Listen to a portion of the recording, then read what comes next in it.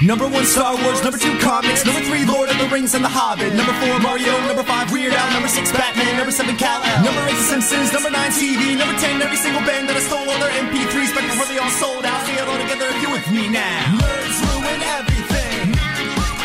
Say nerds ruin everything. Nerds ruin everything. Say nerds ruin everything. Hey everybody, welcome back to Nerds Ruin Everything. I'm Logan. And I'm Adam. And if we're a little bit more peppy, it's because we're recording on a Friday evening. Not our usual. Saturday mornings for both of us, we're usually just like, because it's early for you, and it's relatively early for me because I work third shift. So being up at 10 a.m., like I'd usually be up, but I wouldn't usually be up like doing things. I might be up like reading Facebook or at this point in my life, playing Breath of the Wild because it's all I fucking do. I'm going to have to sell the game. I can't. It's all I think about, man. I'm having dreams about Breath of the Wild.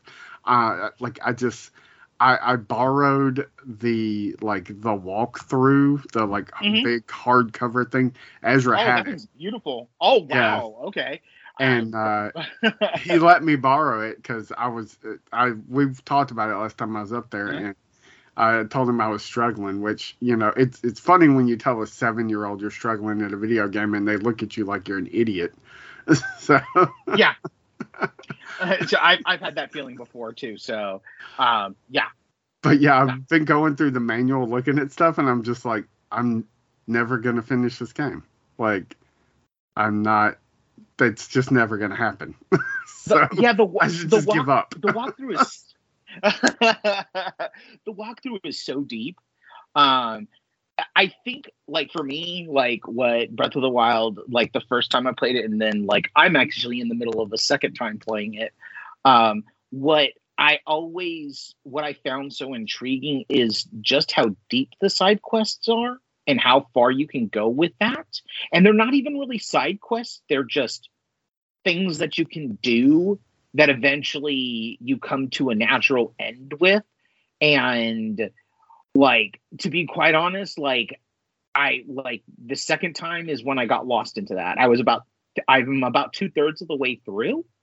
And quite literally, I'm just doing different things. I'm riding my horse around for 20, 30 minutes at a time, just trying to get into trouble. I also think that it's like the problem that I have with this iteration, and I've seen other things that have happened that have come up with the most recent, is things break. And I like that, but I don't like it. Do you know what I mean? Like most weapons will break on you, and you have to find... me nuts.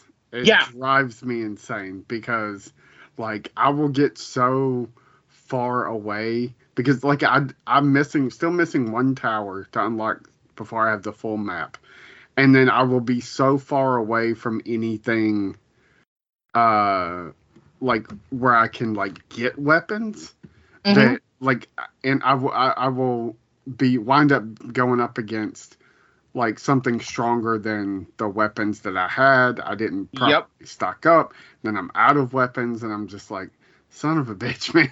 Like, so I have to trek all the way back out to go try to find some. Or worse is when it's in a temple, and you're facing off one of the like little spider robot things. Oh God, yeah. Called. And like they're stronger than like. Because you just find temples on accident. Like, you can easily walk into a temple that you are not capable of, like, especially if you have to fight one of those things. You're just not capable. And unless you look it up, you don't know what you have to do until you get in the temple. And it's like, son of a bitch, man. I've broken all my weapons. Like, and I can't kill this thing. Like, I've exhausted all my arrows. They're like... all I can do is try to defeat it with the bombs, which will take forever if I don't blow myself up first. So, yep. I got stuck in one of those temples for like 2 weeks. It was the one where you learn how to side attack. Oh yeah. Like it's towards the beginning of the game. It's like towards the first like third of the game. You're in the middle of the first third of the game, and you're learning how to side attack or side jump to evade things. And I'm still not good at it. Oh, I'm not good. I'm not good at it either. But do you know how I beat it? Remote. That's what forced me to buy a full-on controller. Yeah. To beat it, because the reactive times to the Joy-Con thing just weren't enough. So like that's where oftentimes if I find that I'm in a temple, like I shifted over from my roaming around the Pride Lands, whatever you want to call them, it's fine, right? It's easy. It's when you start fighting that it gets to be problematic. Exactly. Or puzzle solving is also another thing I find. So what I ended up doing was just buying a wireless controller, and then I had to wait 2 weeks back. This was back in the day when like switches were high commodities and things, peripherals with switches were a high commodity. And so like everything's out of stock. Yeah. So I had to wait 2 weeks for that. So it was like literally a month of, and I just gave up because I was just like, fuck this. I'll play some Animal Crossing before I even do this. And it took me a while, but then that was the thing that unlocked everything. Was like, oh, okay, just put it into the screen, put it on my big screen and play it like that. Made it a little bit easier, but it wasn't the screen as much as it was the controller. And even then, like you said, I'm not good at it. Like I'm terrible at it. But it does help. But yeah, I feel you on that. Like doing basically Animal Crossing, but Zelda style. Like that's literally what you're doing. You're just taking it and you're just kind of going around and just doing whatever you want to do, whatever interests you, but doing it at your pace. Which I like I said, I understand that all too well. I almost think with this builder component in the sequel, like that's going to be even worse. I don't even know how I'm going to be able to like actually finish the game the first round, because it's just so intriguing of what you can do with that game. Yeah, it will be a very long time before I play the new game, just because I know at some point I'll probably get to a point where I can at least defeat Ganon in this game, and I'm just like, I've got to put it down because I will just devote. I have at this point I'm devoting hours of my day to playing this, so it's and not like 2 hours, like 5 hours. So it's just not good. So so you posted a review of something I wanted to ask you about before. Oh, okay. We're gonna talk about Transformers, guys. But before we talk about Transformers, I want to talk about a movie that I was pretty sure at some point I was like, that wasn't a movie that really existed, because I've never seen it again. Like we watched it a bunch when we were kids, but it just like disappeared. And apparently, your boys over there at the Rescuing Old Movies Factory dug up a copy of The Experts. Yes, a beautiful copy of The Experts. Not just like a nice copy, but a beautiful, completely restored copy of this. And yeah, it's a real thing, man. So for people that don't know what The Experts is, it's a comedy directed by Dave Thomas. His second movie, and probably the film that killed his directing career, because like Strange Brew launches him as like, I mean, he's already launched in comedy with the SCTV and all the stuff they're doing, but like Strange Brew was one of those that like, it was such a low budget, nothing thing that became this like indie little favorite that back then, was everybody was just like, oh, have you seen this? Have you seen this? And so, it kind of made him a little hot, Yeah. And then he directs this, which I mean, made no fucking money. None. Made like $80,000, but thanks to cable, thanks to HBO, because that's where I saw it. I mean, I didn't see it in the theaters. I didn't know about it, but like summer of 89 or summer of 90, whatever it was. I think it was summer of 90 because it was the same year that, for me, I remember very vividly, it was the year that The Burbs kept on playing. And so it had to be like 89. Or I'm sorry, it had to be around 90, like 90, summer of 90. And I swear to God, I think I watched The Experts as much as I watched The Burbs, which was like 30 to 50 times because it was just playing constantly nonstop. And like the great thing about this movie is that it's both stupid and extremely clever.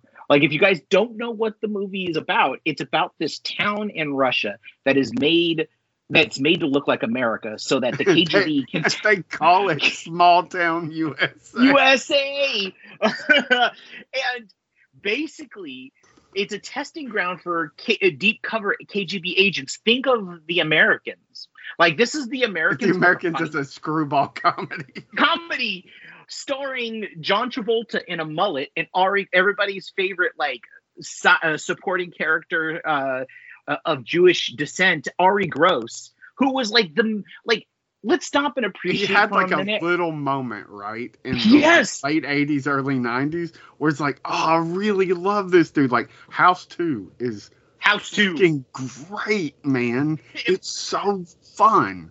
And then he just he disappears into like mediocrity, like guest spots on TV shows and background stuff, but like he's still like he's not bad.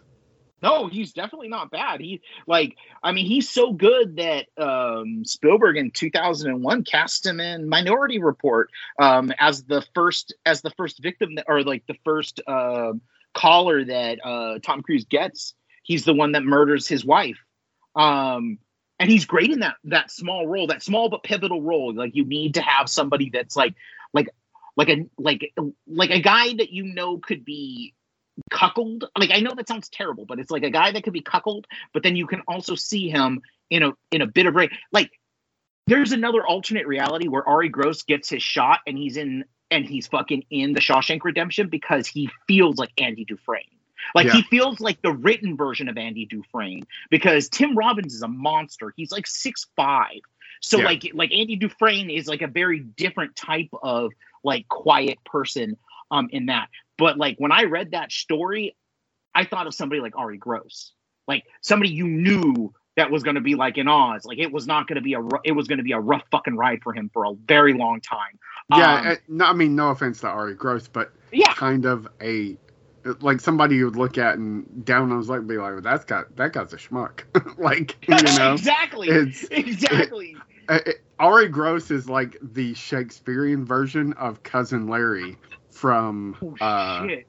Yes. Like he really is. He's the upper crust version, but he still has that kind of like loser thing about him where it's just like nothing ever breaks his way. And I'm gonna order this movie and revisit it. I have not seen this film in 30 years or more. And then when you posted the review, I was just like, holy shit, this movie exists. It does. Like it's one of those that I thought was lost to like the transition from VHS to DVD. It's like, no, it's gone. No, absolutely. And like I get these emails from the PR division of Kino, and they give these like it's great because they give these like it's like there's a certain time of the month between the 6th to the 12th. You could get this email where it tells you what they're bringing out in for the following month that you can request stuff. And when I saw this, I think that they knew that people thought that this was a joke, so they included the trailer on it, like the YouTube trailer. And I literally instantly, I was like, they really do have this? And I clicked on it and was like, oh yeah, this is the exact fucking movie I remember. And I will tell you, like, I loved it as a kid. I think I loved it more as an adult because how much, like, I mean, we were Cold War kids. Like, we grew up in the late 80s. Like, we grew up in that late 80s fucking it was always Sting, that thing, like, hanging over your head, you know? Yeah. I mean, like, we've talked about you and I, and even Ryan, like, we all three of us have talked about our kind of love of Red Dawn, and like our kind of like how fucked up it was to us, and how it got into our brain thinking that the fucking Russians were gonna come like actually invade Red Dawn style, and how stupid that was. But like, when you were a kid, when you see C. Thomas Howell with an AK-47, when you've never seen him like that before, or Patrick Swayze or Charlie Sheen, like, you see these kids and they're like warriors and they're only a few years older than you, it kind of like shock to the system, right? But it's like that kind of milieu that we're in, and then it's like this movie, The Experts, and it's like, it's completely goofy, but it's goofy in the right way. I found it completely enjoyable and delightful. Like it's one of those movies where you go, huh? Like, if this was released in another era, this might have actually had something. This might have kind of done something, because it's not a bad movie. It's just a movie that nobody wanted to see, right? Like, who wants to see a movie? They shelved it for like a year and a half. Yeah. So, because it was filmed in like 87, like right off of Strange Brew.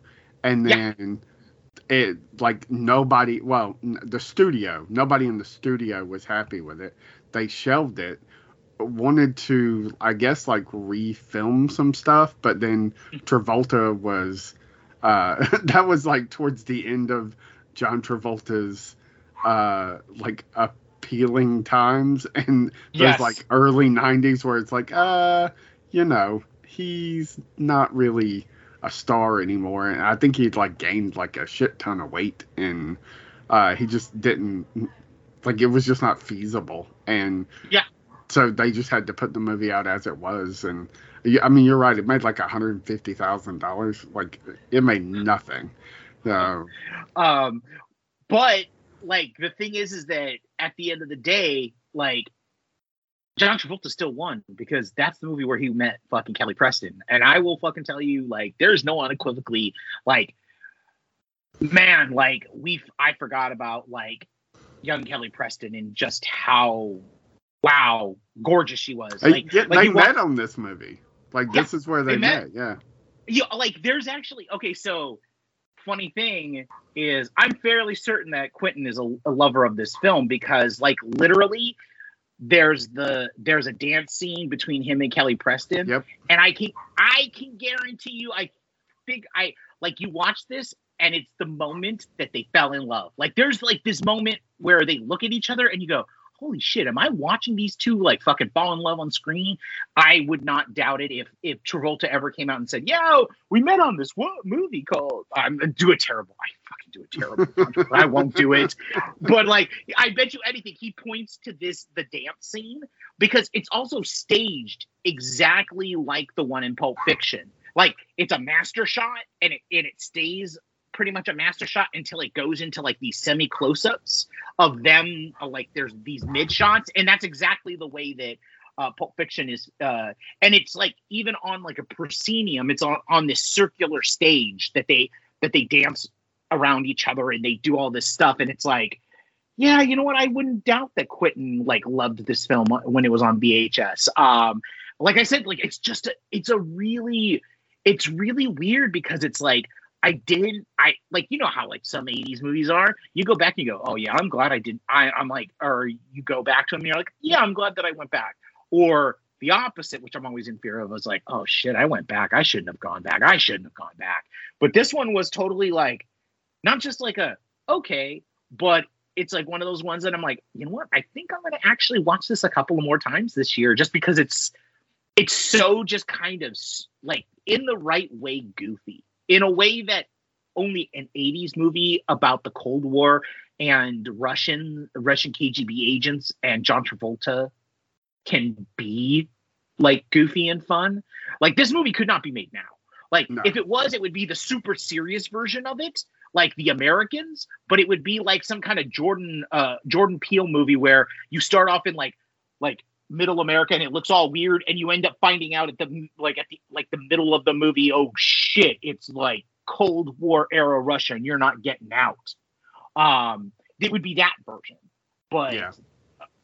I don't know if I want to see that. But also the bigger thing, the thing that it connects with the Burbs is that it has a great Rick DeCoonum performance. He plays. He's. You guys know him. He was only around for a short time. He actually tragically died. Like I think it was like in 93 or 94. So it was one of those he things. died pretty recently. Oh, did he? Like in the last 10 years. Really? I thought that he died later because he didn't. Let's see. No, well, he just stopped doing. Oh, 2015. Oh, he just stopped doing things. Okay. That would make sense. But he was art in he was art in the Burbs. Red Rover. Red Rover. Go over.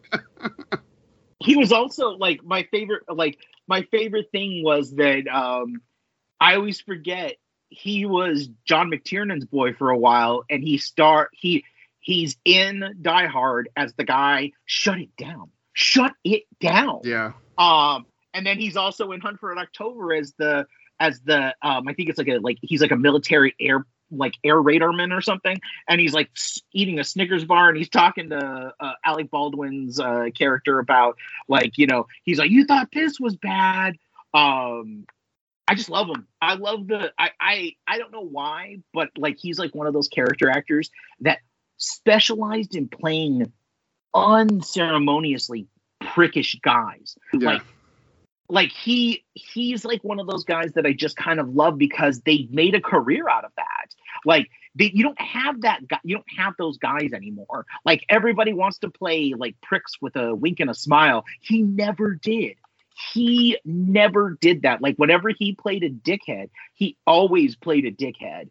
Art is one of the biggest dickheads. And yeah, not to get on the Burbs, but the whole movie, you watch it and you're just like, why the fuck is Tom Hanks friends with this guy? Stop listening to him, man. He's an idiot and an asshole. Absolutely. But then you turn 40 and you realize that there are some people that you're friends with because of location. And you're like, I now get it. I got the Burbs in my mid-30s when I started to be domesticated, but I didn't truly get the Burbs until I was in my 40s when I was really domesticated and I had a home and all that stuff. And then I understood neighborhood politics and how it works and how it's wild. It's wild because it's as a kid, you're just like, Art is such an asshole. Art just he's the worst. He reminds me of what's his name? Who's from Breakfast Club? Paul Gleason. Oh yeah. He's in Die Hard too. All he does is play jackasses. Exactly. I guess we got to get some new FBI guys. But it's whenever I see one of these guys show up in an 80s movie, in The Experts, Charles Martin Smith, it just puts a smile on my face because it's fuck. These guys are true character actors. They're not good looking. They're just fucking workhorse actors. They just do their thing, right? They don't suffer any fools, and they come in and they play that role perfectly. Paul Gleason is one of those dudes that it's just he was that vice principal. We knew guys like that in high, you knew teachers like that in high school. You knew principals in that of that kind of ilk, and we just kind of don't get that anymore. So yeah, no, it's great. I'm glad that you were like, oh shit, The Experts, because it makes me feel a little bit less alone in the world when I'm like, yeah, there's this movie that I fucking loved when I was a kid, but I looked it up. So this is its first release on video since 1989. So this is literally a movie that's been lost for 30 years. It's just existed on VHS. So you couldn't get a copy. Nope. but yeah, that it excited me so much. I was like, I've got to get this and rewatch it. I think I'm gonna buy it for my dad because it was a movie that he watched. So okay. Yeah, I'm excited to revisit it, and it's nice to know. Like, I don't expect it to be like, genius, like a gem or anything. Just like that, it's as fun as I remembered it being. So, all right. So let's talk about Transformers, Rise of the Beasts, which we both literally, like, I got out of it a couple of hours ago. You just got out of seeing it. Yeah, no, I did. First off, like, can we talk about the semicolon subtitles are just the fucking worst on all Transformers movies? Like, they're just the worst. Like, but with that being said, I'm gonna throw caution into the wind, and I'm gonna tell you, I really fucking enjoyed this movie, like, a lot, like more than I thought that I was, and possibly more than I think that it should be allowed to. But at the same time, I think that, like, again, you can correct me if I'm wrong, but like, this feels like for the first time, I feel like they kind of understood the Transformers mythos beyond just the speak of it. Like, because like the Bay films, I always felt like they talked a lot. They were I was talking about this with my little brother, because he's a big Transformers fan, and we were talking about the Bay movies, and I was like, here's the problem with those movies is they every movie they seem to want to reinvent the mythos. Like, they're just constantly diving back in, so you're just like, that doesn't make any sense with what we talked about in the last movie. Like, and it just, like, there's no canon. And like, if you ignore those films and just look at Bumblebee and this, it does seem to at least try to operate within the same canon. Now, not to say there's still a lot of shit that happens that it's like, what? I mean, not to jump to them, but like, there's this giant thing that just like comes out of the mountain, and it's like, what the fuck? Where did that come from? Like, oh my god! Like, it does some. Okay, like, I want to be upfront about this. It does suffer from like taking heavy reference from the first Avengers movie, with the final third.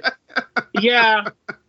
Look, it's a beam. It opens a portal. This big thing's going to come through and kill us all. But like, at least Unicron looks fucking intimidating, man. Yes. Okay, so like, but the other thing is that like the entire time I was like, okay, so this is obviously the soft reboot that we were looking for.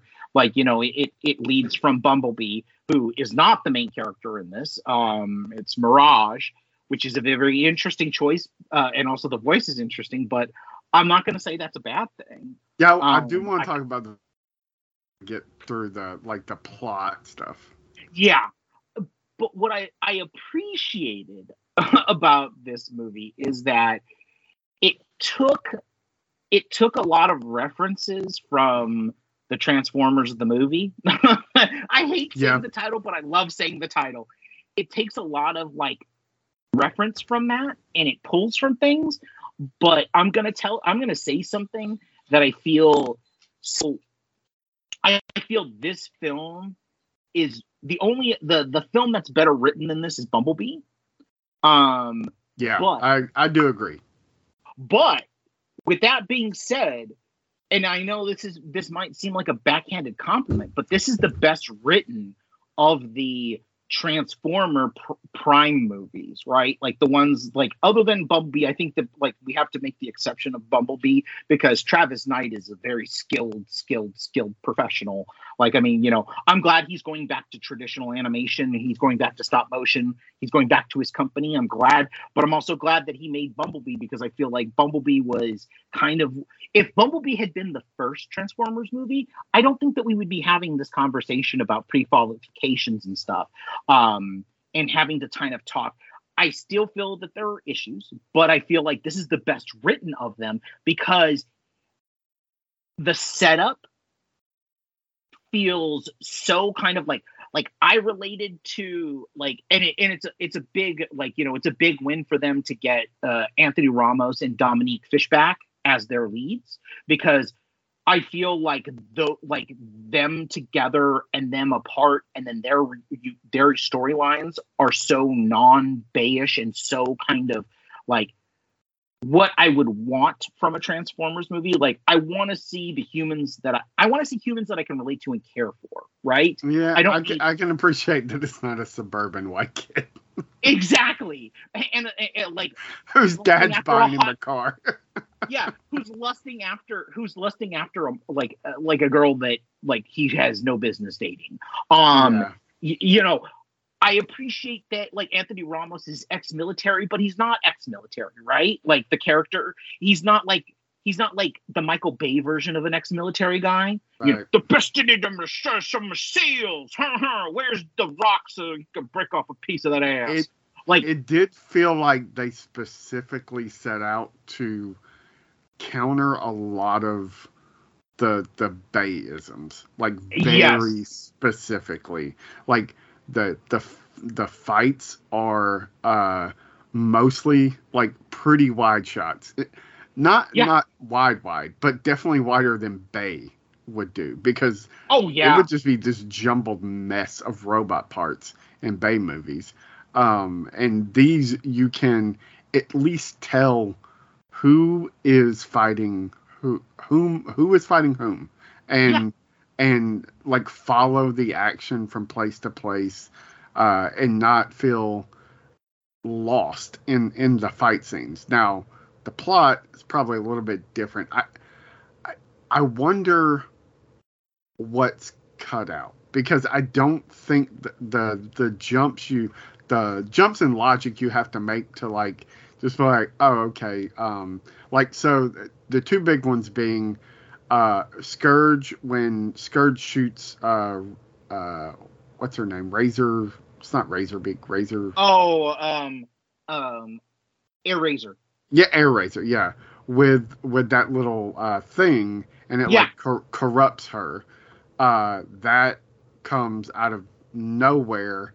Like, if you're not really paying attention, it kind of seems like, wait, so is she a traitor? What happened? Because if you're just not really paying close attention, you're like, oh, he shot her, and really that's what happened. But it's some kind of like thing that corrupts them and like flips them to like evil or whatever. And then also, like I alluded to earlier, the giant base that just transforms out of this mountain. Out of nowhere. What? That was the one thing I was just like, what? But like there's a few things, like smaller things like that. You just have to kind of like take the leap in logic, but it's not it's not the way Bay's movies were, where the characters were wildly different from film to film, even from scene to scene sometimes. I mean, he made a whole movie where the Transformers, the Autobots, were just like, okay, peace out. We're just going to let the Decepticons destroy Chicago. Like, occupied Chicago and killed millions of people. And they're like, haha, we were hiding the whole time. See, you really did need us. What the fuck? Like, that is... Now, we do have in this movie an Optimus that is not necessarily pro-human, but if you follow the beats of the story and kind of what happens in Bumblebee, it's it's set in this one's set in 94. So it's a early Optimus. He's not like he just wants to get his people home and save his planet because they've been stuck on Earth for decades at this point. So it's easier to just be like, it's not that he doesn't care about the humans. He's just like, hey man, I'm not trying to save your planet. I'm trying to get home and save mine. So, he's not a total dick. It's just like, nope, we're going to let him kill millions of people. Oh, and like, goddamn, like that movie was wild. Like, yeah. I'm just going to say that movie was wild. It made no sense whatsoever. But like what I appreciated about this movie is that they attempted to give Optimus an arc of that whole thing of not caring about humans and then understanding that he needs to work with humans.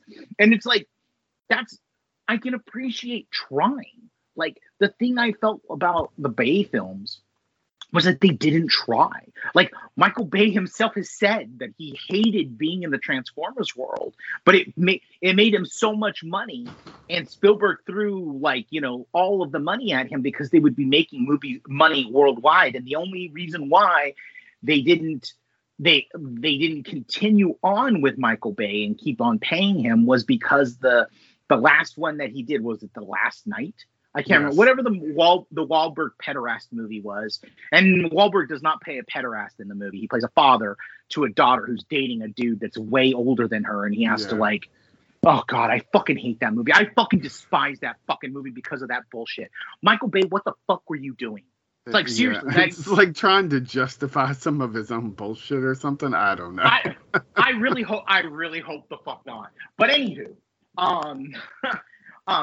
what I like is that it was such a fucking bomb, and it didn't make the worldwide money that it, because I mean, Transformers movies since the sixth one have not made any money in the US. Nobody wants to watch them because they're like a headache inducing thing, with the exception of the hardcore fans. So they don't make a lot of money here, but they made billions worldwide, and that's why they kept on making them. People often ask, like, do you know why they make these movies? And I'm like, yeah, because they make money worldwide. Just because Americans don't like them doesn't mean that nobody else is going to. The Chinese box office is just like, yes. Yeah, more money. I mean, but then again, you find out that those theaters cost them a fortune to attend, and they're forced to do it. So, but anyways, but what I like is that this is something of a, like, it counters everything that Michael Bay does. Like, and I was genuinely surprised. Like, more surprised than I was with Bumblebee, because Bumblebee was like this whole self-contained thing, right? Where it kind of felt like a soft reboot, especially with the end. But like I think we've even talked about before, it was like, well, it's in shambles. Like, how do they do this to reset this and make it proper, and like figure out a way to do this so that you can get, like, I mean, I've even asked you, is it possible that they can do a true Transformers movie? And to me, this is like the step in the right direction. Like, yeah, it's certainly the closest they've come to doing anything that remotely resembles the cartoons. And not even the cartoons from when we were kids, like just even the cartoons from like the early 2000s, like Robots in Disguise, are like Beast Wars. Yeah, Beast Wars, Transformers Prime, which was about 10 or 12 years ago, I think. Just stuff like that, where it's like, okay, we need characters that people can cheer for, a plot that's big but also basic, and we got to have heroes saving the day, bad guys being bad guys, just very like, it's not low stakes stuff, but it's just, I mean, honestly, really, it's stuff for kids. Like, that's what it needs to be, for kids. Yes. And Michael Bay did not seem that interested in making Transformers movies for kids. He seemed like he wanted to make Transformers movies for 30-year-olds who wanted to act like children. So, and I mean, I do enjoy that first one. You know, it's pretty good. And it was nice to see the Dinobots on screen, even though that movie sucked. But Grimlock, Grimlock's like my personal favorite. Like I feel like Grimlock was, like that was so like it was both nice, but it was also very disappointing because it was just like it was fucking Michael Bay. It's like, I mean, but like going back to this movie, like what I like. There's so much that I really liked about it. I liked the speed at which it moved. I liked the fact that it was funny, but it wasn't goofy and it wasn't racist like some of the other ones were. Like which, the inappropriate. Like they specifically say something in the movie, like thing. Like there's this whole racist like comedy bit in the movie about somebody calling it's Wheeljack calling, or no, it's Mirage, I think, calling the kid. He's like, I think that's racist or something. One of them tells the kid he's being racist, and he's like, you're giant walking robots. How is it racist? But like it just stuff like that where I'm like, this feels really like we're taking shots at Michael Bay. No, absolutely. And like, you know, I love Bay. Like, you know that I love Michael Bay. We've talked about my love of Michael Bay. So, I mean, Michael Bay has a thick skin. I mean, he produced this fucking movie. Like, he was a producer. Now, whether he was a creative producer or just because contracts require him to be on it. But I mean, you know, like, you know, there is a whole thing of like, he does have to watch the movie as a producer, right? So he could have very easily said, fuck y'all, take my name off that goddamn movie. I don't want this here because you're making fun of my movies, but doesn't seem like it. Like, I like it feel like, I know this sounds weird, but it really actually feels like even though we don't meet them until literally halfway through the movie, or a third into the movie, about 35 to 45 minutes, I think it was, in a 2 hour and 10 minute movie. But it feels like the character, like the Autobots and the Maximals were actually characters. Like they actually had their own personalities, and it wasn't just sketchy set things to make me laugh or whatever the plot dictated. Even though it is very plot centric, but like there are these moments, especially with like Mirage and Noah, who's the main character, that I feel like there's an actual back and forth and a relationship, and like hats off to Anthony Ramos for acting in front of blank stuff, but actually being able to pull it off. Both of them, man. Like, the whole fucking movie is just these two actors running, talking, like, to nothing. They're the only real people they're the only real anything except for, like, the ground, I guess, in 70% of the movie. Like, it's pretty good. Like, I'm not going to say it's Mark Hamill levels, because at least Mark Hamill had the Yoda puppet. But, I mean, it's certainly Liam Neeson levels of, like, yes. I'm sure they had stand-ins. I shouldn't say they're not. They're acting against somebody, but it's not, like, you have to sell that, like, you're talking to a giant robot, or running from a giant robot, or, you know, terrified of a giant robot. And, like, they both do a really, really good job of doing that. Like, no, absolutely. Like, hats off to them, right? Yeah. Like, and I don't know him from anything. Okay. He was, like, we know him, like, in our household, I know in the Heights, and yes, he's a Hamilton Stars born, but, like, I'm just familiar with the things he's been in, but I'm just not familiar with him. Like, I don't think I've seen most of this stuff. So okay. I really, really enjoyed his performance, and I walked out going like, if they're gonna do Robbie Reyes, like they should get this kid, man. Like I know we have a Robbie Reyes out there in the ether, and it's what's his name, Diego Luna, and he's great, and he was fun on Agents of S.H.I.E.L.D., but like Robbie Reyes is, I mean, honestly, Robbie Reyes is a brother to a handicapped kid. He has a little handicapped brother, and like that's his whole thing. And like this feels like, if you go back and read Robbie Reyes Ghost Rider stuff from the start, it feels a lot like this story, where it's like, I'm just trying to, you know, I want my family to get by. He gets sucked into some unhonest shit and winds up becoming Ghost Rider. So it's a very, very similar story. I mean, so much so that I like Marvel could probably just be like, what the fuck, man? Like, it totally ripped us off, but like, you know, it is what it is. I think he's great, man. He really is. They both are. His brother in this, he was also in The Heights, right? Yes, he was. Okay.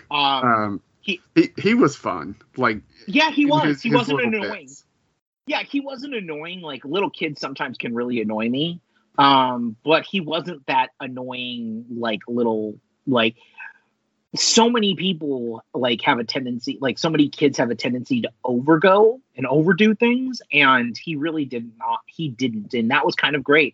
I did like that, like, you know, so, like, you were thinking Anthony Ramos for Ghost Rider. I looked at him, and it was the fact that they cast Luna Laura Velez from New York Undercover. All I kept on thinking about was Anthony Ramos could do a remake of fucking New York Undercover, either a serious version of it, or Lord and Miller can do what they did for 21 Jump Street for New York Undercover and like cast somebody else with him, because he's like, all I kept on thinking was, oh, that's a nice thing to have show up. I'm like, I miss her. I miss her in every, like, you know, you don't hardly ever see her, like, or at least I don't see her anymore. You hear her. Yes. We just heard her last week. I was like, this is awesome. Low key, she's gonna have 2 box office hits in back-to-back weeks. Like, I don't know how your theater was, but I went on a Friday at 1:00 and it was pretty full.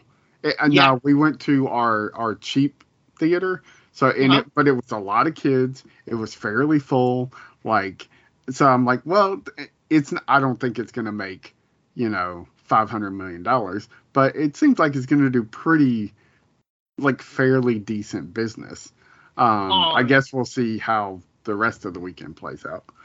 Well, so they're projecting it to be like around 60 to 70 million. It made almost $9 million from previews, which, like, that was more than any of the, like, the last 2 or 3 have made, I guess, during previews. And so it's fixing to be, like, it's interesting because I feel like this year has become this whole thing of, like, surprising blockbuster movies. Like, I'm not sure, I was like, Across the Spider-Verse, I was sure it was going to be good. I didn't realize how fucking good it was going to be. Guardians, the same way. I knew it was going to be good. I didn't know it was going to be that emotional, like, leveling good. This, I did not think it was going to be, like, to be perfectly honest, I went in and I was like, oh man, we're going to be in for it. Like, you know, Bumblebee was just a blip on the screen. I'm going to have to go back and watch that like 30 times to erase this one from my memory. And literally it surprised the shit out of me. I'm like, okay, like, I can get, like, if this is the beginning and building towards something, and you keep this creative team together, including Stephen Caple Jr., who, he did a good job with Creed 2, but he did an even better job with this one, because if you consider how much VFX are in this movie and how he was able to not just get performances out of the humans, but I feel like this is the first time I could actually look, other than Bumblebee again, but then again, Bumblebee, half the time, Bumblebee's face is like covered up because so many people complained about the faces.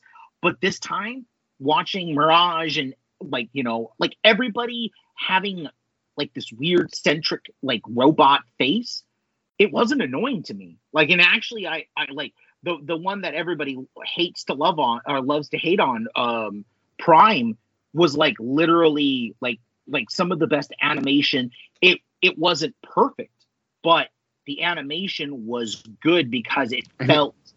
The thing is, it's not distracting. Like, if you go back and watch, I know I keep bringing up we both keep bringing up the Bay movies, but like those Bay movies, man, there's so much shit going on in that animation that it's just like, what? Like, there's parts moving everywhere. This is too distracting, and like, it's fine when it's their mouths. Like, so AirRaiser, like, I thought, like, it looked so fucking good.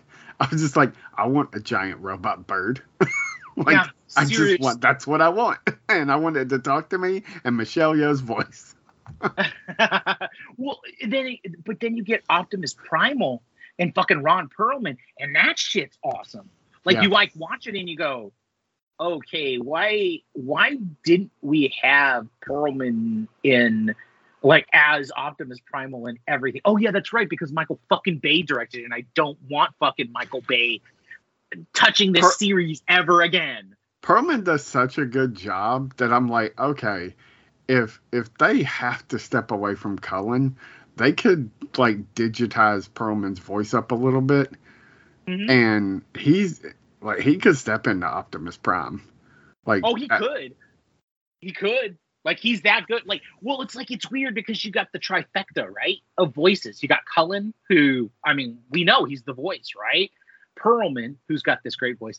And then I didn't even realize Dinklage was in this movie until the credits. Until I watched the credits, and I'm like, he played Scourge? Like, but all three of them have, like, that gravelly thing, but they're so unique. Each one of them is so unique in their delivery that you can tell them apart. It's not like one person did that voice. Coleman Domingo, who is a guy that like nobody really knows as Unicron. He's been on Fear the Walking Dead for most of its run, playing this character named Victor Strand, and it's literally the only fucking entertaining thing on the show. Like, he is so good and so. I think I say that he's on Euphoria, so people would be like, "Oh, that's the guy from Euphoria," but like, he's been around like forever and a fucking day, and he has such a fantastic, like, evil villain voice. Not like a Bond villain voice, like that. He has that, like, the way he says things. It's so just menacing, and not in a way that's like, I don't know. Yeah, Bond villain's the perfect, because it's just like, holy shit, dude, he wants to destroy the world. No, he does. Like, that's it. That he's great. Like that. The voice is so uniquely, like, you were right. It's like Bondy and evil, because there's a refinement to it, right? Like, there's this menace, but it's also like there's intelligence behind the menace. And I know that sounds weird, but he's stepping into, like, not for nothing. I mean, I know there's been other versions of Unicron, but like on the big screen, there's only ever been one version of Unicron, and you know, say what you want about the end of his career, but you know, that's his last performance. So yeah, no, it is. It's fucking good. Well, yeah, you can't. Yeah, like, I mean, like how do you? Okay, so like, how do you adjust when you have Orson Welles, right? And you go in the exact opposite direction, which is okay. Like, I'm okay with that. Like, again, pulling from the Transformers the movie. I love saying it like that because that's literally like I don't understand why it's just not called Transformers the movie. It's called the Transformers the movie. The movie. You always have to add in the two thes, the and. But yeah, like, and they get the scale right. Okay, so like a side note, however they approached this, it made me feel like, okay, so we want to talk about theft and Marvel. I mean, come on, like Scourge as the herald to. I mean, they kind of they outdid Marvel before they could actually get to do Galactus. I mean, because like world-eating robot. I mean, come on, like Planet Eater, like. But done like this really feels like it's so simple, but it like worked. Like it worked in a way that I was like, okay, yeah, I can see this is a real menace. Like this is a real menace, but it's also through that herald. And so like, you know, like the Scourge as like that invincible enemy.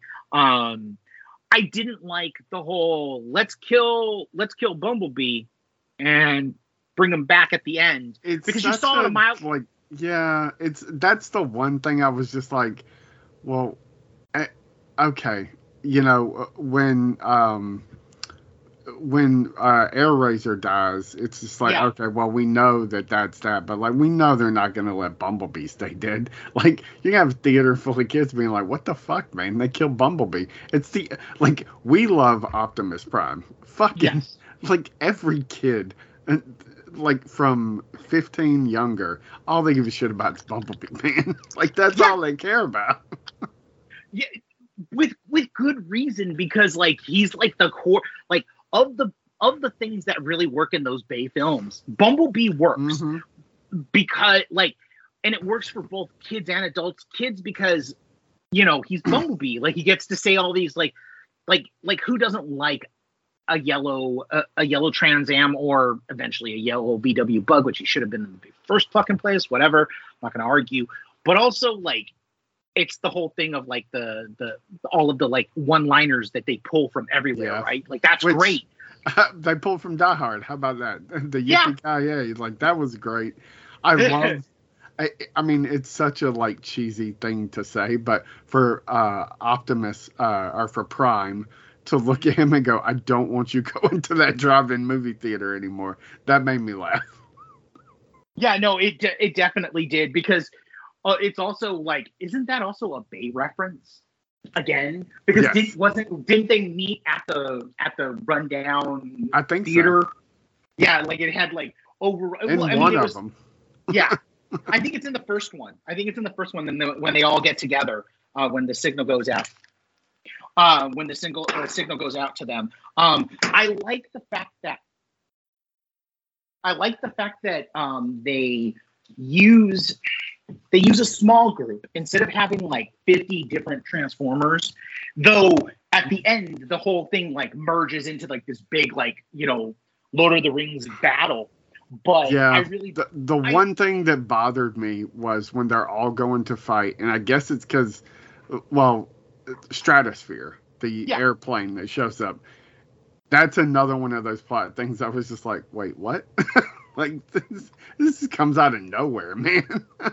Wasn't he in the Chicago one? The one where they take over Chicago? Or was that somebody else that Vinnie Jones was playing? I don't know. Okay. I don't know. But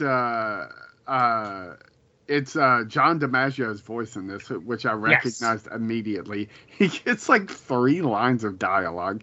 But like when everybody's going to battle, like Stratosphere is just like chilling back at that like a village, like looking at the dead Bumblebee body. I was like, dude, they're going into battle to die. Like, I know you're old and falling apart, but you could join them.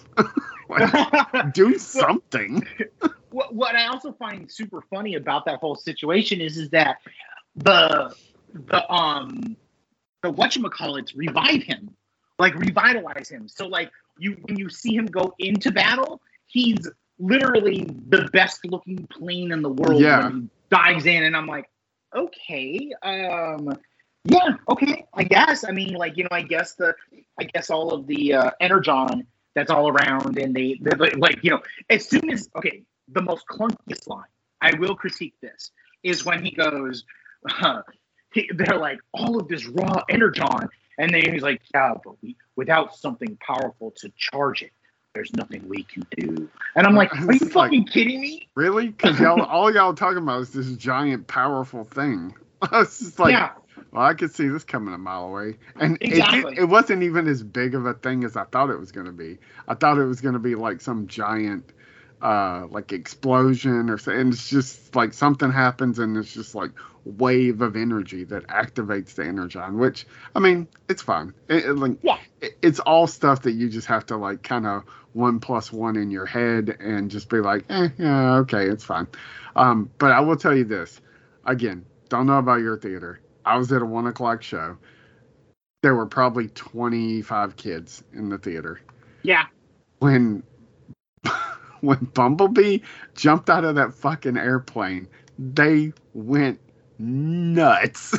Yeah, they did. Like, well, dude, like even the it was a smattering of parents bringing like all the kids because day off or whatever, but then it was also a bunch of teenagers, some rowdy teenagers, and man, bro, like you'd have thought that they were born in 1994 because all the needle drops, everybody was like hooting and hollering, which I mean, like I have to appreciate. I'm gonna have to find this because it's just a 90s hip hop. The soundtrack's pretty good, man. Right? Like, this also makes for the second movie this summer that has a fucking killer like 90s soundtrack. Yep. But it's a 90s hip hop soundtrack, not a 90s, late 90s alternative soundtrack. And as they say, it's the good shit. Like it's like it's Wu-Tang, it's Biggie, it's all the stuff that you know and love, and some of the stuff that maybe if you weren't growing up in the 90s, like Black Sheep, like I heard that and that hit hard because I mean that was a song like once a black sheep, twice a black sheep. Like when that shit happens when he's trying to steal the car, I was like, oh man, that takes me back to being a kid and actually like hardcore hip hop stuff, and it's just great. It adds into the milieu. I really like the fact that they decided to go. Like it's funny because like you mentioned Across the Spider-Verse, this feels like a spiritual cousin to that because it's a very New York movie, like, but not New York in like here's the landmarks. It's like Brooklyn represent. Like that's literally what it feels like. Like Anthony Ramos is like the personification of Brooklyn 1994. So I'm gonna give you Brooklyn 1994, and I'm here for it because it's kind of got that.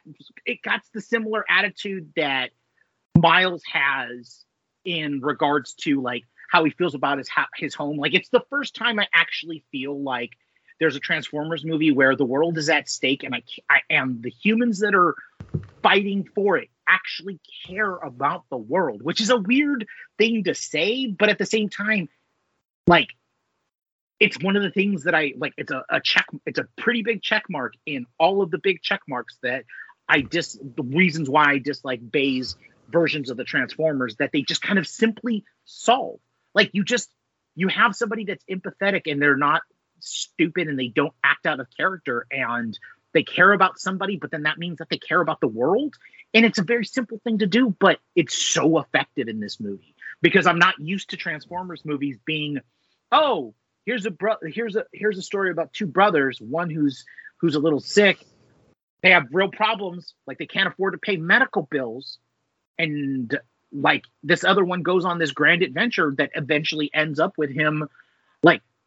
And let's be honest, like it's kind of cool that Michael Kelly comes in. I mean, we haven't even talked about the wildness of this. Before we get to the so there's two voice actors we haven't really talked about. Yeah. Cristo Fernandez as Wheeljack. Football is life. Good Lord, man. So there's I've read a couple of like knee-jerk people, longtime fans, not really liking the look of Wheeljack because, yes, he does not look anything like the Wheeljack that we remember. And also people being like, what's with the glasses? I don't know, man. None of it bothered me. Like, he looked like he was having so much fun. We didn't talk about RC either. No. But, I don't know. He looked really fun to me. So he really did. Like, I don't know. Like, as soon as I heard his voice, it all clicked for me. Like the entire look clicked for me because I was like, "Holy shit!" Like, it was funny because like you could hear the Ted Lasso fans because as soon as they heard his voice, it was a good kind of laughter. It was like, "Oh shit! I wasn't expecting him in this." And then you see him, and then there's this second round of laughter because then they get the visual like gag of it all of this guy being kind of a hipster, and I mean, he plays that like. He doesn't even need to do anything. He just like he's just there. He's charming, and it's just kind of great. Like this is the kind of thing that you want them to do. You don't want them to always be 100% on, right? Like, I mean, it's like you don't want them to be accurate because I mean, it's like in the Transformers show, there's a fucking character that's like 20 feet tall that turns into the size of a like sniper gun. How is that fucking possible, guys? How is that possible? You tell me. You write it back at me and tell me how it was to sell fucking toys, you assholes. So, like, let's go ahead and take a step back and not firm up and go, I hate the look of this person and just kind of be okay. I mean, Mirage does kind of looks the way that he used to, but not really. I mean, we get, it's nice because they do the callbacks to his, like, what do you want me to be? A Ferrari? A Lambo? Or, I mean, he starts off as the Lambo, which is kind of great. But I don't know, like, I loved the voice casting in this because I thought kind of spot on. I don't know if it's Lisa or Liza Koshy, who's one of 2 or 3 like real veteran voice actors in this. Yes. With Peter Cullen, John DiMaggio, and like David Sobolov plays Rhinox, but I think he has 2 lines. Like, and Cheetor might have 1 line. Tungai, I'm gonna butcher that name, but like they've done like minor work. Sobolov is Gorilla Grodd in the DC CW stuff. Who, and he's fine, but like they don't really have much to do here than like run and look menacing. But Lisa Koshy is RC. I thought she was a lot of fun. She was. I thought it was weird that they went with just a traditional voice actress for RC and used Michelle Yeoh for I keep wanting to say Razorbeak. Air Razor. Razorbeak is the tape from Soundwave. Soundwave, yes. Another one. Boombox that's like 20 feet tall. But anywho, no, absolutely. The one thing that about RC though is like the scenes with her in Wheeljack in the van crammed. I was like, what the fuck? She can transform into a motorcycle. Why the fuck is she crammed in the back of that VW van? It's so funny. It's funny. It's stupid, but it's funny because they're like playing it like a missions off. Yeah. And that's what I love about it is that she's just stuck in the van. Like, even though, like you said, she could turn into a motorcycle, like she's Ducati, and she has literally another set of eyes you could have out on the street, and she's just crammed in the back of the van. She's like, all good here. Like, why are you in the van? Yeah, I mean, it seemed intentionally stupid. Stupid. Yeah, a lot of the stuff like that's stupid in the movie is intentional. Like, and it's not even just stupid. It's the stuff that's like the ridiculously, and they call itself on those things. Like my favorite part, which is such a hard reference to the Daniel Wiki of it all from the Transformers the movie, is when Noah and Mirage merged together and they be like, and it's like mech suit. Yeah. And you could hear the kids when they realized what was happening. Like, they didn't know what to do with themselves. They were like you could hear them talking, like, what is going on? Why are they doing it? Oh my God. And it was such a nice, like, little fucking moment. It's not great CG, but it's good CG. It's okay. It's fine. But it didn't bother me as much as, like, say, like, in the first G.I. Joe movie when they put on those mech suits I was like, that was garbage. So speaking of Mirage and so Pete Davidson, a guy we love to hate, or just hate. Neither one of us are very big fans of his. Even though I binged his show on Peacock and it was worth it, but not for him. I gotta say, man, like, I'd forgotten he was the voice of Mirage. And when he started talking, I was like, oh, shit, I'm going to hate this. I'm going to have to listen to Pete Davidson this whole fucking movie. Didn't hate it, man. I thought he did a really good job. He really is. I mean, I just thought it was perfect for the movie. Like, I don't know. It worked all around for me, you know? Yeah. No, it really did. Like, I loved the fact that, like, they knew what, like everything in this movie is very, very knowing. Like, they're not, it's not meta. It's just the right amount of like, let's take a step back and do things that people won't expect, but cast, like the casting, it's always like even the voice casting is casting to their strengths. Like Michelle Yeoh, like okay, like if there's going to be a Hawk that is both beast and mech, and it's having to give orders to Peter Cullen as Optimus Prime, the person you want absolutely is fucking Michelle Yeoh. Right? So it's smart casting there. Like, it also adds a little kicker that having Michelle Yeoh's voice in your movie, and she'll probably do the Cantonese version of it, and it gets you into China. Yeah, okay, so I wasn't thinking... See, and it makes sense because it's Rise of the Beast to have her one of the Beasts. Yeah. You're right, it makes more sense. Although it doesn't feel like she's given a lot of exposition, and really that's it. Which is unfortunate because... I mean, I said it earlier. That character has the coolest fucking, like, animation of any of them. She just looks bad, and we didn't get to see her.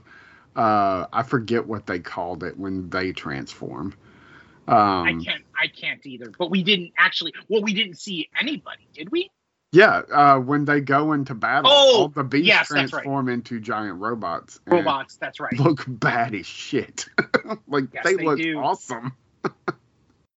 Yeah, they do. They really do. It's pretty awesome. Like, you know, you kind of want Sideshow. Like, you hope that Sideshow does Airazor, because you can only imagine how fucking awesome she would look with, like, as a Sideshow collectible, which I'm fairly certain, because they work with they definitely work with Sideshow does work with Hasbro or E1, which is their movie division, to create stuff. So I'm actually kind of excited to see if they do. And then the price, of course, is going to be ridiculous. Yeah. You know, what can we do about that? But so anyway. let's talk about the ending, because I know you got a heart out. So yes. We were just fucking talking about this, dude. Weren't we? Like, yeah. I mean, I was not prepared for that. I wasn't either. I love Michael Kelly. It's weird because, okay, so I said all the kids went apeshit for Bumblebee. Michael Kelly showed up, and all the parents were like, ooh. And I was just like, what the fuck do they know this guy from? Because, like, he's literally, in my eyes, I like him, but he is a character actor who has very minor, like, parts and a lot of things that I enjoy. And I was like, what fucking show or something is he on that I do not watch, that all these dads and or moms are just like, ooh, I know that guy. And I guess he's on the fucking Jack Ryan show. He's on that, and then before that he was on House of Cards. Like, even though we're not supposed to talk about that show, he's also like Michael Kelly is another, like, we were just talking about The Experts and how like great character actors. I literally do have a soft spot for character actors that are not traditionally good looking, like, because I feel like they're better. Like, I know it sounds shitty, but they're better trained, and they have to work for it. They can't get by on their looks, man. Exactly. Like, and not that they're ugly. They're just not, they don't look like Henry Cavill. They have to actually be able to act. Absolutely. And he was in two things that in the early 2000s that I fucking loved. Dawn of the Dead remake, where he plays the security guard with the racist security guard with the handlebar mustache that ends up being a good guy. One of my favorite tropes is like you put an asshole together with a group of good people and then eventually turn him into like the one of the heroes. And then he was also in the David Simon written Generation Kill, which I don't think that a lot of people like talk about anymore, which is an excellent HBO miniseries about the Gulf War in a way that I feel like David Simon, who did The Wire, who did The Deuce, he does all of these fucking amazing shows, brought that kind of like consideredness, and he plays one of the sergeants, and so like his part is quite big. And he was also on The Sopranos early in his career, and Jack Ryan, of course. So like it's all these things that I know him from, these different things, and I fucking love him. Like as soon as he showed up, I was like, how much did they pay this motherfucker? Why is he here? I was like, because you're at the end of the movie. It's just like, the movie's over. Like, what is this? Like, I at first I'm like, oh, are they fixing to try to like tie all of this back to the Bay stuff and make it relevant again, which is just going to make me roll my eyes. And then he gives that whole speech to the kid, to Noah, about like, hey, by the way, we know what you were up to down in Peru. And like, you thought you were here for a job interview for like a security guard or something, but turns out, hey, we could use a guy like you. And, just as a thank you, all your brother's medical bills, they've all been taken care of. He's going to get the best care possible. Thanks for saving the world. And, if you ever it's kind of A-teamish, more like if you ever need us, like, here's my card. And which we could talk about the goofiness of having a card with G.I. Joe printed on it. I mean, it's like, what the fuck? Like, we're a secret organization off the books, but here's the card with the name of our organization emblazoned on top of it. But whatever, it's a kid's movie. I just kind of chuckled like, okay, yeah, that's a real secret. You got a card. But so yeah, we were just talking in the last episode about, will Hasbro ever get their shit together and do the G.I. Joe Transformers movie? And here we are at the end of this movie with them literally going like, hey, yeah, by the way, G.I. Joe and Transformers definitely exist in the same universe, and this is where we're headed. Yeah, and I'm going to tell you right now, I'm going to call it.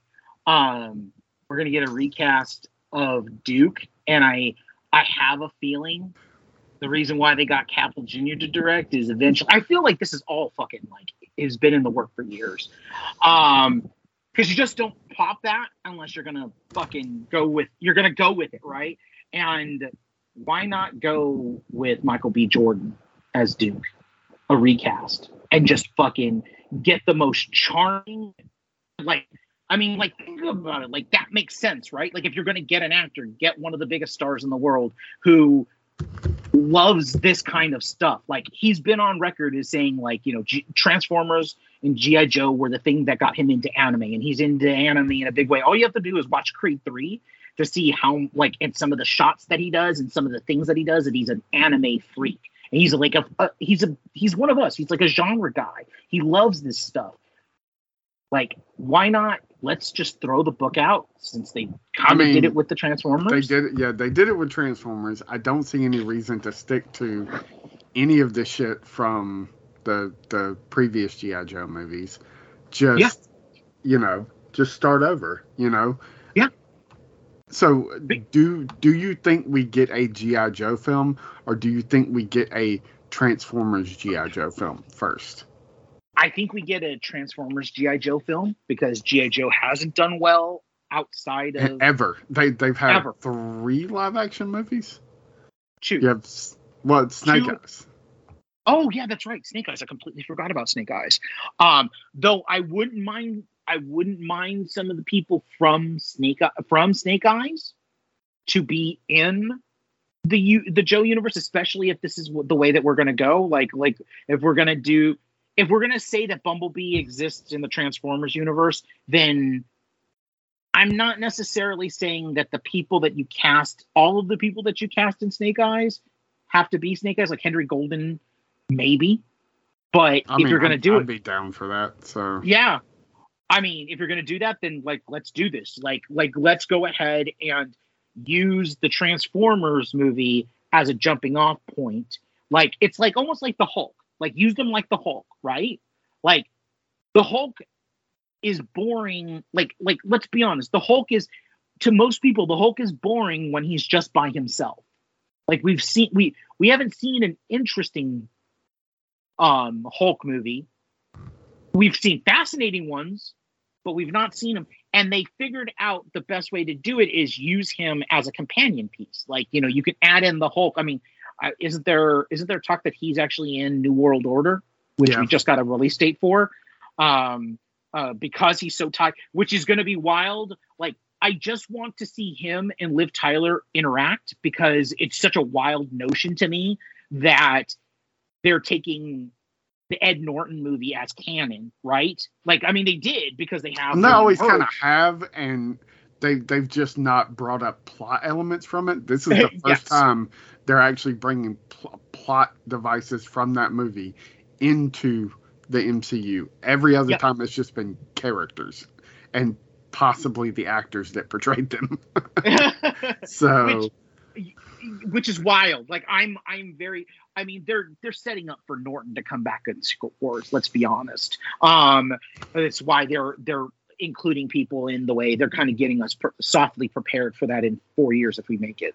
But what I will say is, like, I feel like using G.I. Joe as the popper could actually be the solve, because it fixes an issue that Bay was trying to solve that he never solved, because he got up his own ass with this whole, like, okay, so the biggest thing that I fucking hate about Michael Bay is his over-fetishization of military equipment. Yeah. Specifically, the way that fucking people wear armor. It's part of the reason why I feel like these fucking flagpole sitters, I'm not going to call them what they are so into the stupid fucking Punisher things, because they're so fetishized, and Bay made it so fetishized that it just leaves a bad taste in your mouth. And it's, to be perfectly honest, I laugh every time I see them show up, because they're ineffective.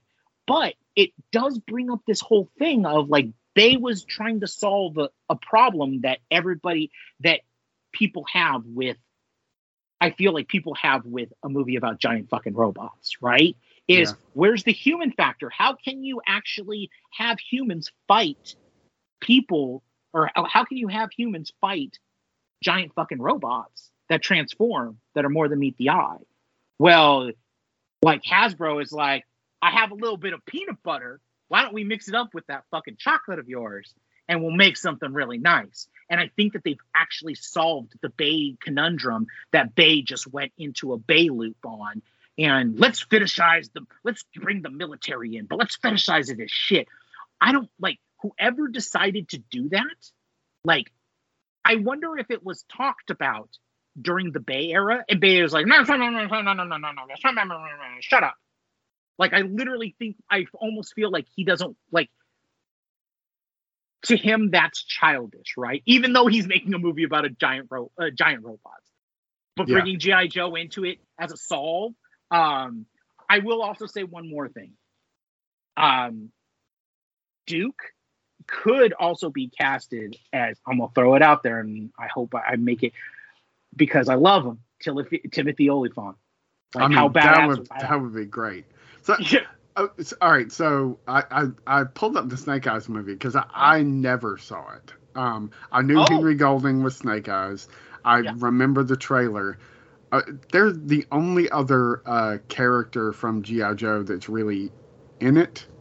Scarlet is, yeah. So, you know, there's no reason they can't do all of that. Yeah, no, you're absolutely right. But it's like great, right? Like it's a great, like we've seen comics about it. I actually ordered the one that you talked about, so it should be here Saturday or Sunday, so I can read it. It's a lot of fun, man. All of those in the comics were fun, but like that World War II one was just 2-1. Yeah, it was a lot of fun for me. Or how, like, and like, let's just throw this out here.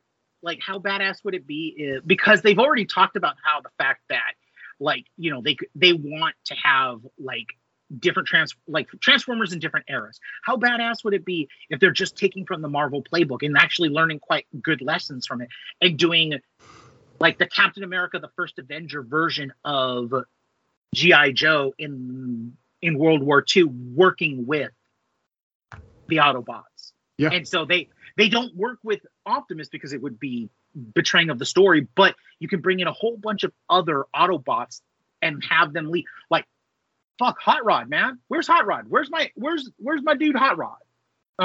You know, I'm just throwing stuff out there, but there's the possibilities are so fucking awesome for this. Like, this is the kind of stuff that you want, right? Like, it's almost like I turned a corner. I'm like, you know what? I'm in the bag for this now. I really am with this movie. I really am in the bag for this. Like they're doing what I would want them to do, because if you're going to do something, do it right. Right. Yep. Do you have any predictions or things that you would like to see them moving forward?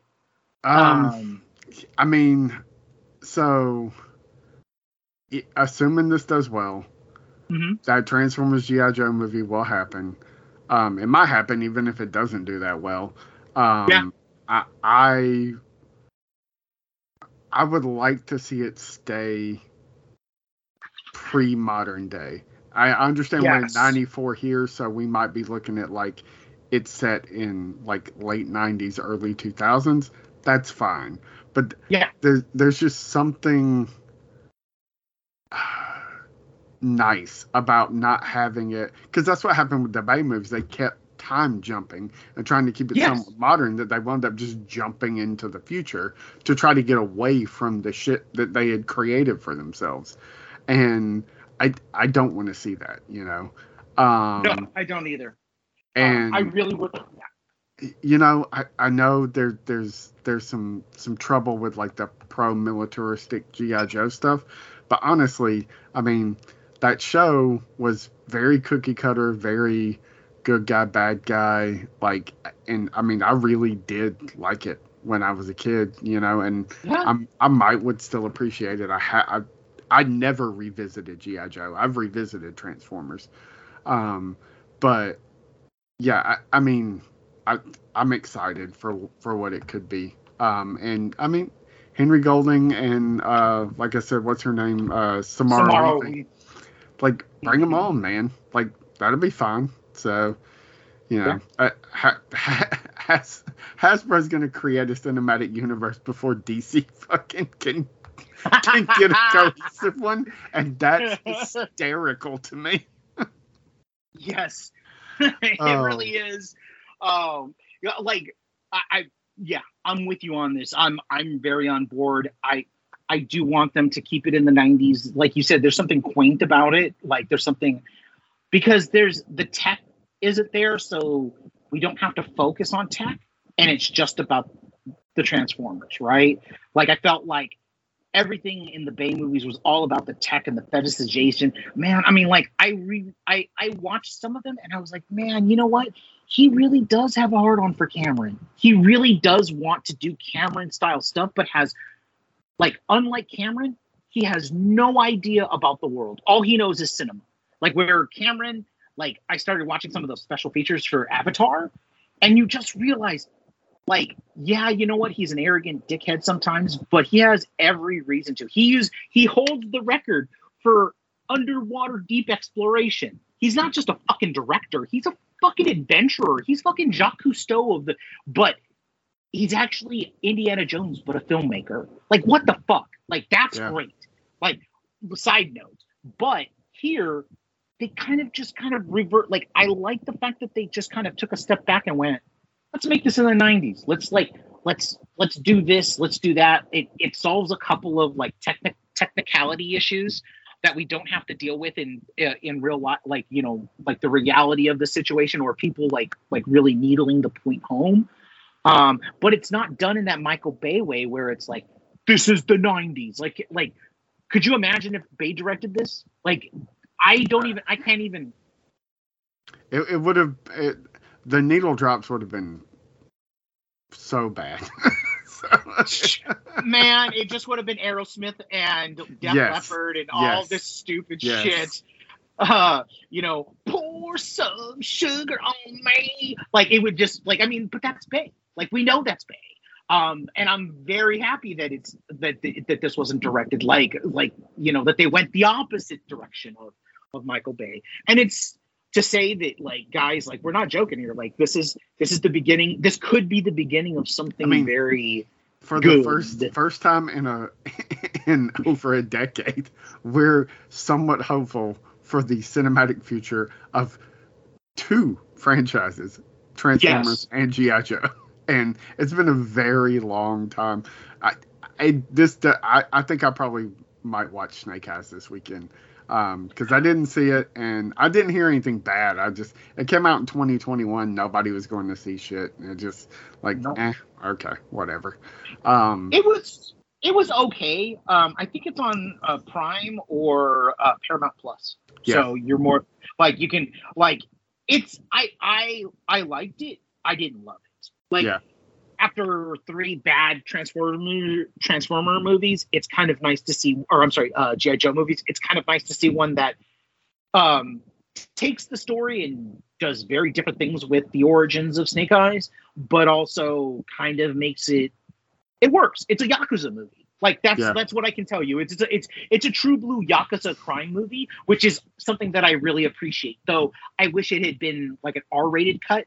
Like, kind of like the way that it's very similar to Wolverine, where it starts as a Yakuza movie and then it evolves and morphs into what you would expect a G.I. Joe movie to be. Okay. Yeah.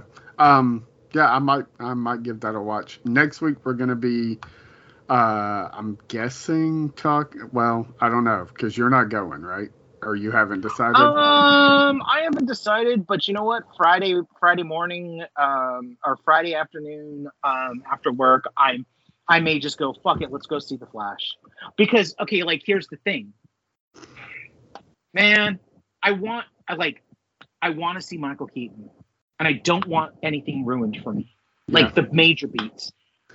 But I'm just either going to pay and sneak into The Flash, pay for something else.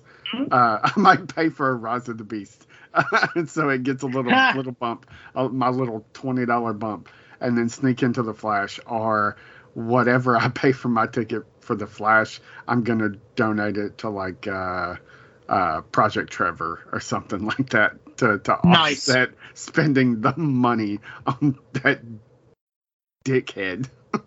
So. Because much like you, I'm just like, the thought that this kid is getting any piece of back end or anything, it upsets me. But I do want to see the movie, and like you, I don't want to have anything spoiled for me before I can see it.